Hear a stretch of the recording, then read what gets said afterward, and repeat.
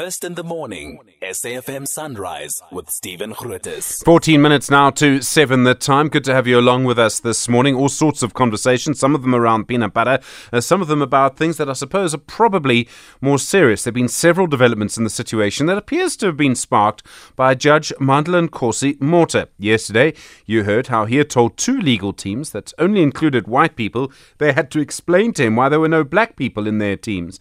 Now, from legal documents I've seen, it seems that one of the advocates in those teams, Advocate Johan Brandt, has now said he will not respond to this demand from the judge. In fact, he says he believes the request is inappropriate and that it should not matter to a judge who is actually speaking in front of him. Advocate Mashudu Tshivhase is the president of the organisation called Professionals Unity of South Africa. Advocate Tshivhase, good morning. Thanks very much for your time this morning.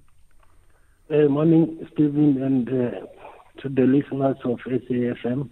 I just want to apologize in advance that my voice might not be necessarily clear. I'm just recovering from flu, but thank you very much for giving me this particular opportunity. Sure, flu is going around, so I know plenty of people have it, Mr. Tshivhase.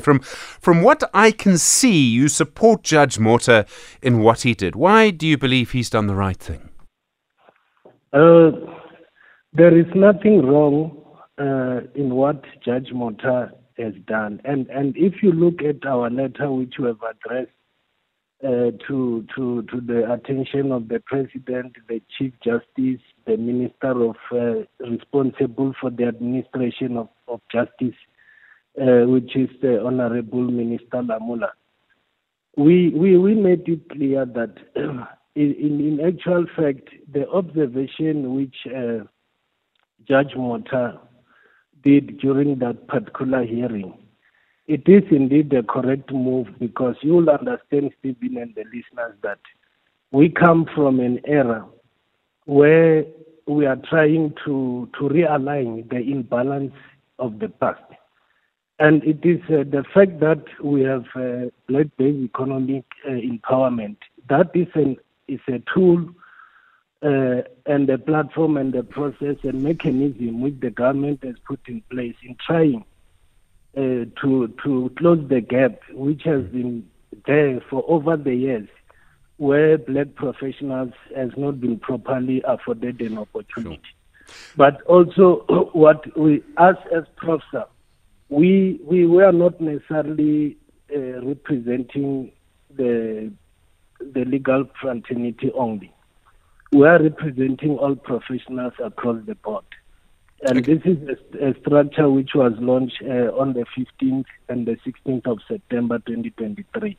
And one of the overall objectives as an organization is that we want to advance a meritocracy state, in that all professionals must be treated with respect and be given an opportunity by the state as well as the private sector based on their individual ability and talent.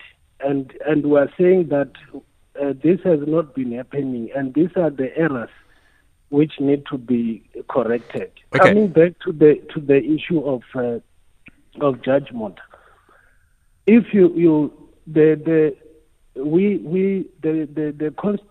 South Africa is a constitutional state, where the supremacy is, where the Constitution is the supreme law of the country, and it rules throughout. And you'll find that in other instances, the Constitution might not necessarily clearly state as to certain things need to be done in the particular way. And if you look at the letter which we wrote, we make reference to a constitutional court judgment, is the Newt-Leaks matter. And where the Constitutional Court has clearly stated in that court that where there is a lacuna, the judge or the court, which in terms of Chapter 8 of the Constitution, the courts, the judicial power are vested in the court in terms of Section 165 of the Constitution. And they've got the powers to say that where there is a lacuna, sure, where they can then. I'm sorry, Mr. Tshivhase, we are going to have to move on. But you're saying that they do have the right to intervene, I presume, is what you want to say. Yes, that is what I'm saying, sure, and that is correctly what the judge did. Okay, so I accept that, and I accept what you've said as an argument before that.